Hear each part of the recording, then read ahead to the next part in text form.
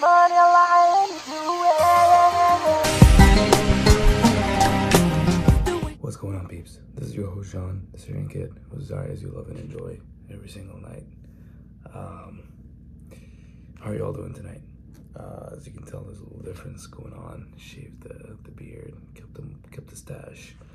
I don't know how long this is staying on for, but I kind of like the way it looks right now. What was I gonna say? Let's see. Oh yes. So, as you know, I recently competed in jiu-jitsu, and it was my goal to get a medal, preferably a gold medal.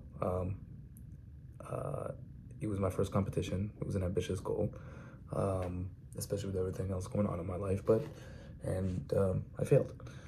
I didn't get any medals. I placed in fourth place, and yeah.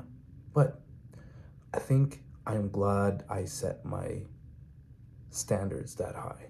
I aimed that high. And the reason for that is, one, that loss sucked. It hurt a lot. Physically, I threw up. I was in a lot of pain.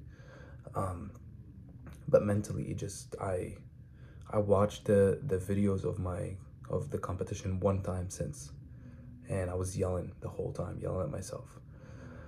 I've been scared to watch them again, but I know I need to if I want to learn. I have a mental idea of what I need to do, but I think watching them is going to be good for me. But I just can't because that's how much it hurts. What was I gonna say? I think I'm glad I set the standard that high. The reason for that is, one, I'm in the best shape of my life, probably. Maybe not at the moment because I haven't worked out since Monday, I guess for a week. But on Monday, I was in the best shape of my life. 2 days after the competition, the day of the competition, best shape of my life. I weighed the less I've ever weighed in years. I weighed 168 the day of the competition, or the night before, which is 2 pounds less than I weighed 2 years ago, which was, I was never below like 173, 175. Not saying being lighter weight means you're healthier, but I was still decently strong, and I was carrying around less fat, so I think it was pretty good. I looked like I was in the best shape of my life. I'm starting to hold on a little bit more fat now, a little more Christmas cheer around the belly area here, but it's all good. I'm gonna go back and do my thing. But because I set the standard so high, one, I was in the best shape of my life without even, I mean, I was trying hard, but that wasn't my goal. But in the past, I've had the goal of being in good shape, and I've wanted to like look good, whatever. But and I've always like achieved a certain level of it. But this time, it was different. And it's only because I set the standard so high. I wanted the gold medal, and that was like really, really, really hard. That was, I mean, I don't think it was unattainable, but it was pretty hard for me in my first competition to like achieve that, especially with everything else going on. So that was one thing. The second thing, which I was kind of alluding to, the loss hurt so bad.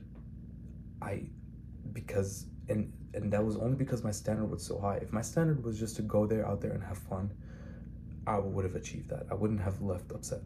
But my goal was to leave with a medal, with a gold medal, and I did not.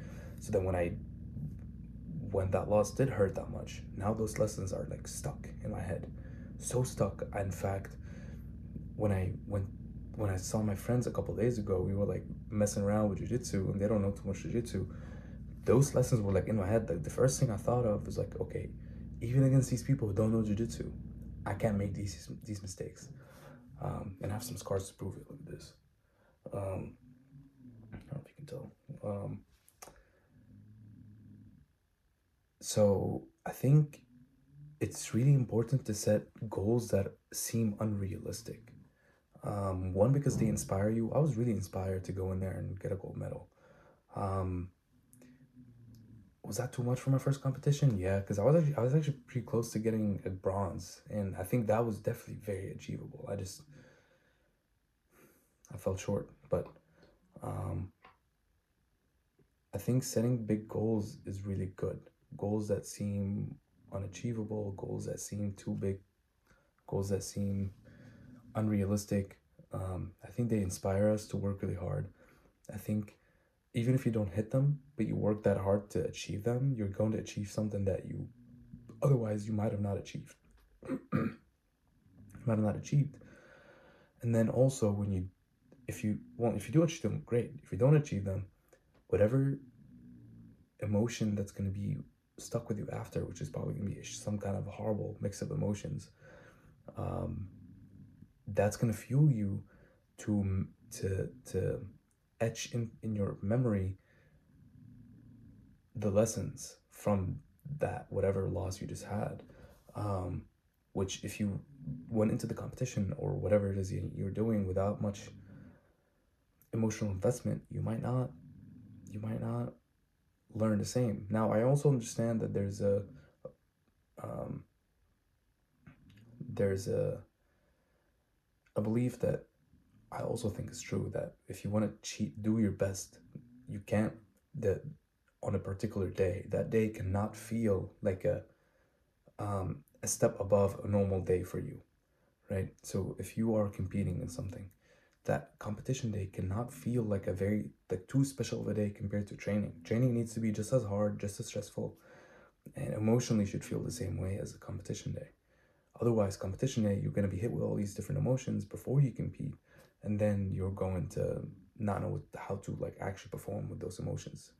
Um, but I think what I'm trying to say here is that the emotions of a loss or win after you lose or win, um, and the lessons will be ingrained in your head if you are upset at yourself pretty much after. At least that's my opinion. And yeah, so I think we should all really strive to go after unrealistic goals, unrealistic dreams, because those dreams will be inspiring. Anything else won't. Like if you just, I don't think anything other than that can be inspiring. Only things that you think are probably not possible, but you want to see if you can do it. If you can show the world that you are possible, that you are good enough to do this. Only those kind of goals and dreams will actually inspire you to actually do your best.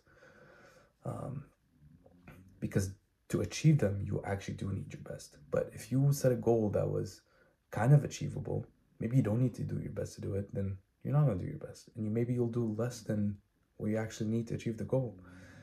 But if you set the standard so high, beyond anything imaginable by anyone, you'll have to do your best.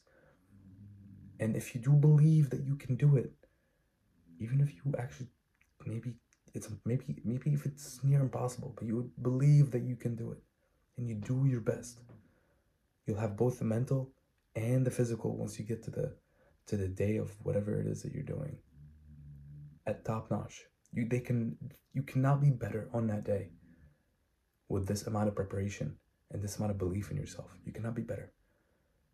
And then you'll actually see what you're actually capable of doing. How far can you actually take this? Yeah, so I thought that was pretty cool. All right, I'm gonna hit the sack. Love you guys. Thanks so much for watching and listening. Really appreciate it. I'll catch you tomorrow. And until then, keep getting out of your comfort zone. Like me, recording from my parents' bedroom. Peace.